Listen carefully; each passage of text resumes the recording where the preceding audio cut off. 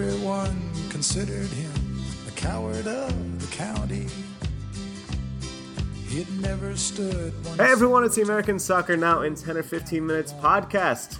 I'm Jon Arnold, joined today by a great panel. In Brooklyn, it's the ever-consistent Noah Davis. What's up, Noah? I just keep showing up, John. You can't get rid of me. Well, you're consistent, and that's what I like about you. Certainly it's not for the opinions. And a man that is here for his fantastic opinions out on the West Coast, it's Richard Farley of FourFourTwo. How's it going, Richard? It's going good. I occasionally show up and you might be able to get rid of me. Right. That's why I keep you around, is the inconsistency. If you've never listened to the show before, listener, there's 3 categories. Those categories are real prompts. Our panelists go back and forth on those prompts a little bit. We wrap up in around 10 or 15 minutes because you've got better things to do with your day. You've got Olympics to watch. You've got the Premier League starting back. You've got all sorts of things going on. And we respect that. Today's categories, let me look into the category vault. And, oh, good. No, all 3 categories are here today, unlike last time.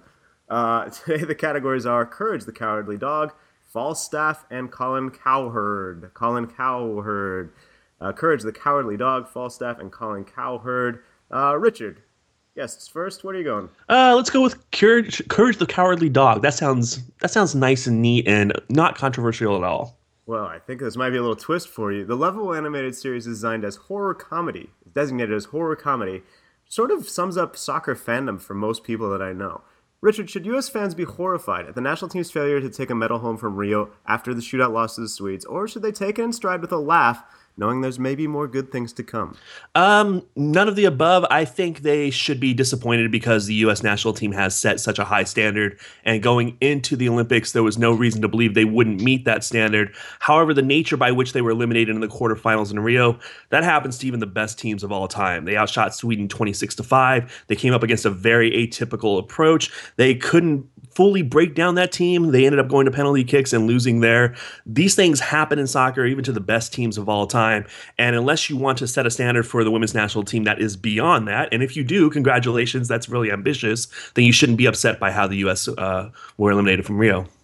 Yeah, I mean, I think it's a bad loss because they lost in the quarters and they were, but as Richard said, I mean, they were the better team. You play that game 10 times, they probably win the vast majority of those. I think there are some concerns a little bit. As Richard said, they didn't create too much offense. They struggled to break down the Swedes. That's concerning on sort of a greater team ideal, I think. But the fact that they lost a soccer game is certainly not the end of the world. I mean, they should have won a medal. But I think one of the things that people really like about soccer and why we all get into it is because there is that luck and that unpredictability, and the best team doesn't always win, and that's frustrating when your team is the best team and they lose, but that's part of the game and that's why it's great. Richard, you said that fans shouldn't also take it in stride and laugh. Do you think there were things that, even from that game that point to a continued good future, or do you think maybe there's reason for worry? There are definitely things that point to a consistent and good future. The depth in attack that the United States has is incredible. They have a couple of players that didn't even make this team that could make huge impacts going forward in the coming cycle. But the concerns that a lot of U.S. fans had coming into the tournament are still there, namely the Jill Ellis concern. I don't share in this concern, but a lot of fans just haven't been won over by Jill Ellis, more convinced by her lack of titles at UCLA and her lack of ability to perform at the U levels of the program. I was convinced by what she did at the World Cup, but for people who weren't, they're not going to be placated by what happened in Rio. And it's tough because, I was skeptical before the World Cup as well, and then the World Cup was such a good run. She won the World Cup, and no team has ever done that World Cup to Olympics cycle. So like you said, Richard, it's pretty high standard if you want to say the U.S. women's team can never lose or can never, get taken into a shootout and have that kind of, not a game of chance, but certainly not as kind of representative as the rest of the game, decide its future. Well, okay, let's move on from Courage the Cowardly Dog. Noah, do you want to pick Falstaff or Colin Cowherd? Falstaff, please. Noah, this cowardly knight shows up in 3 Shakespeare plays, and in one, The Merry Wives of Windsor, goes after not one but 2 ladies who are already married. So many teams were already coupled off in the October window because of World Cup qualification games. What do you think about the United States ultimately ending up with a friendly slate of Cuba and New Zealand in October? Is this good preparation for the Hex run that likely will follow, or should the Americans have made a play for higher quality dance partners? I mean, I think you'd always want your team to play the best teams they can find or a little bit higher quality, but you have no idea what the machinations for those games were. It sounds like they were trying to play Ghana, and then there's a rule about not being able to travel too much that hampered them, as something I was reading on Twitter earlier today. So yeah, I mean, I think they're not the best games. I think New Zealand is a better opponent.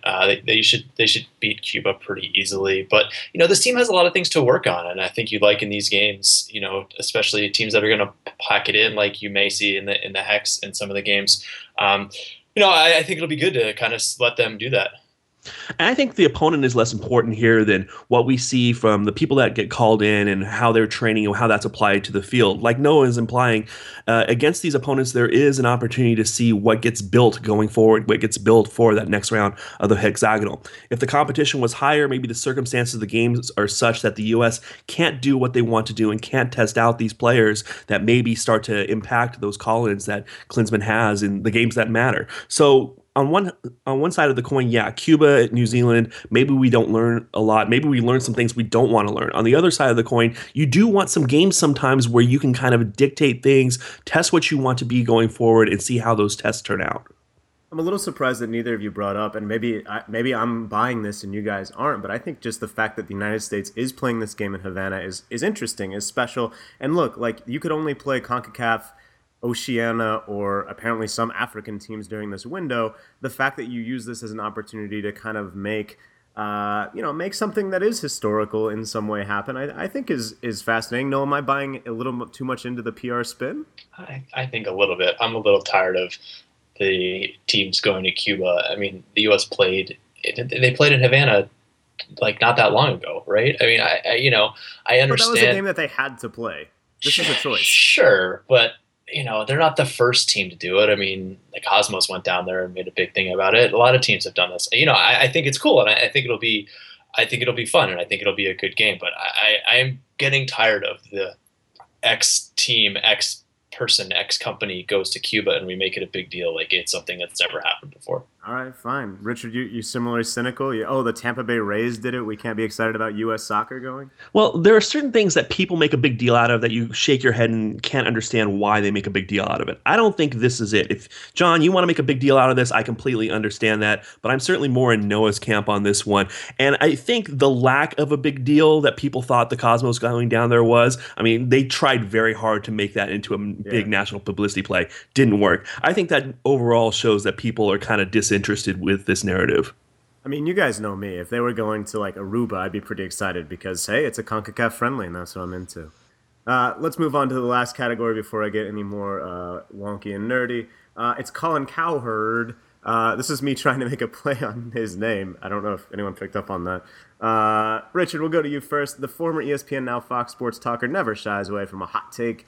After U.S. goalkeeper Hope Solo's comments that the Swedish team was cowardly, there was a wave of criticism from various members of the press, both soccer and non-soccer, not least of which was Alexi Lalas wondering why other members of the women's team didn't take more control of the narrative. Which bothered you more, Richard, Solo's comments or people's reaction to them? Lalas's tweet bothered me much more than Solo's comments. Solo's comments were dumb, and they were beyond the spectrum of what we normally see from an athlete reaction, but ultimately they were just an athlete reaction that was contained to that game.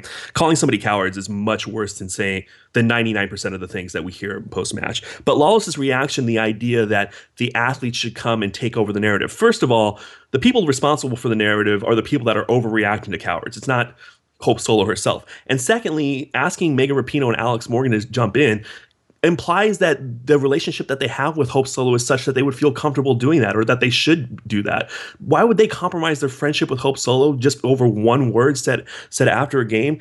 I think that we should have room for athletes to say things like cowards. We should have room to say that is an idiotic thing to say and not make it into something that has to define the team dynamics or define the women's team itself. And I think that's what people are doing. And I think we see a lot of people, Christine Brennan from USA Today keeps going on and on about this Hope Solo thing. At some point, the story has been told, and we have to let the story become a new one. And Hope Solo saying cowards has nothing to do with some of the other prominent things in her past. I mean, it's not a great look, right? But it's Hope Solo. It's not. I'm not surprised that she came out in the heat of the moment and said this. It's not the way that I would have phrased it. It's not eloquent. It's not gracious. But it's not the worst thing that she's done by any stretch of the imagination. And yeah, I think that people jumping on her for this, I get it. I get why you'd be outraged for a little bit, but I mean, move on, get over it. It's not the end of the world. It was a relatively classless thing said, 90 seconds, 3 minutes, 5 minutes, whatever it was, after an incredibly tough loss by someone who has always spoken her mind, for better or worse. And I think with hope, you get what you get, and that's a pact that the U.S. team and the U.S. management and everyone involved in that program has made. And this didn't change anything. I mean, you get the good and the bad with her, and they decided to take everything. And I agree with Richard. I don't think it should be on her teammates to come out and change the narrative or anything like that. I mean, if anyone is going to have to do it, it has to be someone from a higher level in U.S. soccer. And it's clear from how they have reacted to other things she's done and said in the past that there isn't that impetus, that she's part of this team. And that's the choice they made. And so they need to live with that. This worried me a little, and this is part of the reason I even included this. I think, a lot of people have talked about this. I wasn't sure if I wanted to put it in today's podcast, but I value both of your opinions, and I also wanted to say a little bit as well. I mean, we've all been kind of advocates, and in conversations on air and off, we've talked about how we wish athletes had more candor. We wish athletes spoke their mind more often, but then what happens when they do? And look, Richard, you said you should have the right to say something dumb. Like, this was not smart. This was not cool. This was not how someone should react after a loss, I don't think. And I think most of us are in agreement on that. But at the same time, like, that was said, and that's how she felt, and that's fine. Like, that's valid. Those feelings matter, and the fact that she said that, I think, is, while not a smart thing to say, a welcome thing that she did say. And like you said, Richard, very weird to then say, I don't know, that the teammates need to control the narrative. I mean, basically, not only is it advocating for a relationship that we don't know about, like you said, Richard, but also sort of saying, we need athletes to be a little bit more boring. We need athletes to fit into this kind of box. We need the kind of stock answers after this. I thought that was a little weird. Well, and I think also to that point, the reaction to what she said is so out of proportion to what she said. What you have one person saying one thing, and then you have 10,000 people in the media and every person on Twitter offering up their opinion too. And it just makes it so that why would you ever want to say anything interesting? Because you'll just get yelled at from every direction. And I think the sad part for me, and I think this is where maybe somebody like me can push back a little bit. I'm not somebody that's ever had a sit down with Hope Solo. I don't know much about her family life, but I've talked to almost all the teammates that she's had, the national team level and with the Seattle Reign. And this is a person that is not just somebody that just has a general attitude problem. She's somebody that makes very prominent mistakes at very heated moments. But the other side of the story is that she is a great teammate to so many people, not just the stars on the national team. You have people coming directly from college into the Seattle Reign and become very big fans of Hope Solo almost immediately. Hope Solo is a complicated person, but the way we talk about her is in very ignorant and uncomplicated ways. And unfortunately, we saw that last week because Coward could have just been a complexity, a nuance within sport. And instead, it got blown up into a whole personality profile of somebody that people just don't want to like at this point. One other thing, and if you're still listening to this, you're either a big fan of us or have interest in the topic, I thought it was fascinating that a lot of people I saw on Twitter, social media in general, even in the comments section, which you should never read, we're blaming the media for this. I don't think people realize how much they also drive what the media covers. The fact that Hope Solo says Coward gets way more clicks than a smart, reasoned analysis of why the women's team wasn't able to get past Sweden. I think that's a shame. And yes, it is somewhat on us, the kind of gatekeepers, quote unquote, to make that decision. But it's also on the readers. If you're interested in why the team got knocked out more so than Hope Solo kind of spouting off after a loss, you gotta click that. You gotta support that. And I know if you're listening to this podcast, you probably do. Guys, we're running out of time. Really great stuff today. Noah, Richard, thank you so much. Listener, thank you for joining. We'll be back next week to talk about everything going on in American soccer. Ooh, those qualifiers are coming up. We'll talk about it next week. Hope you join us then. Everyone considered him the coward of the county.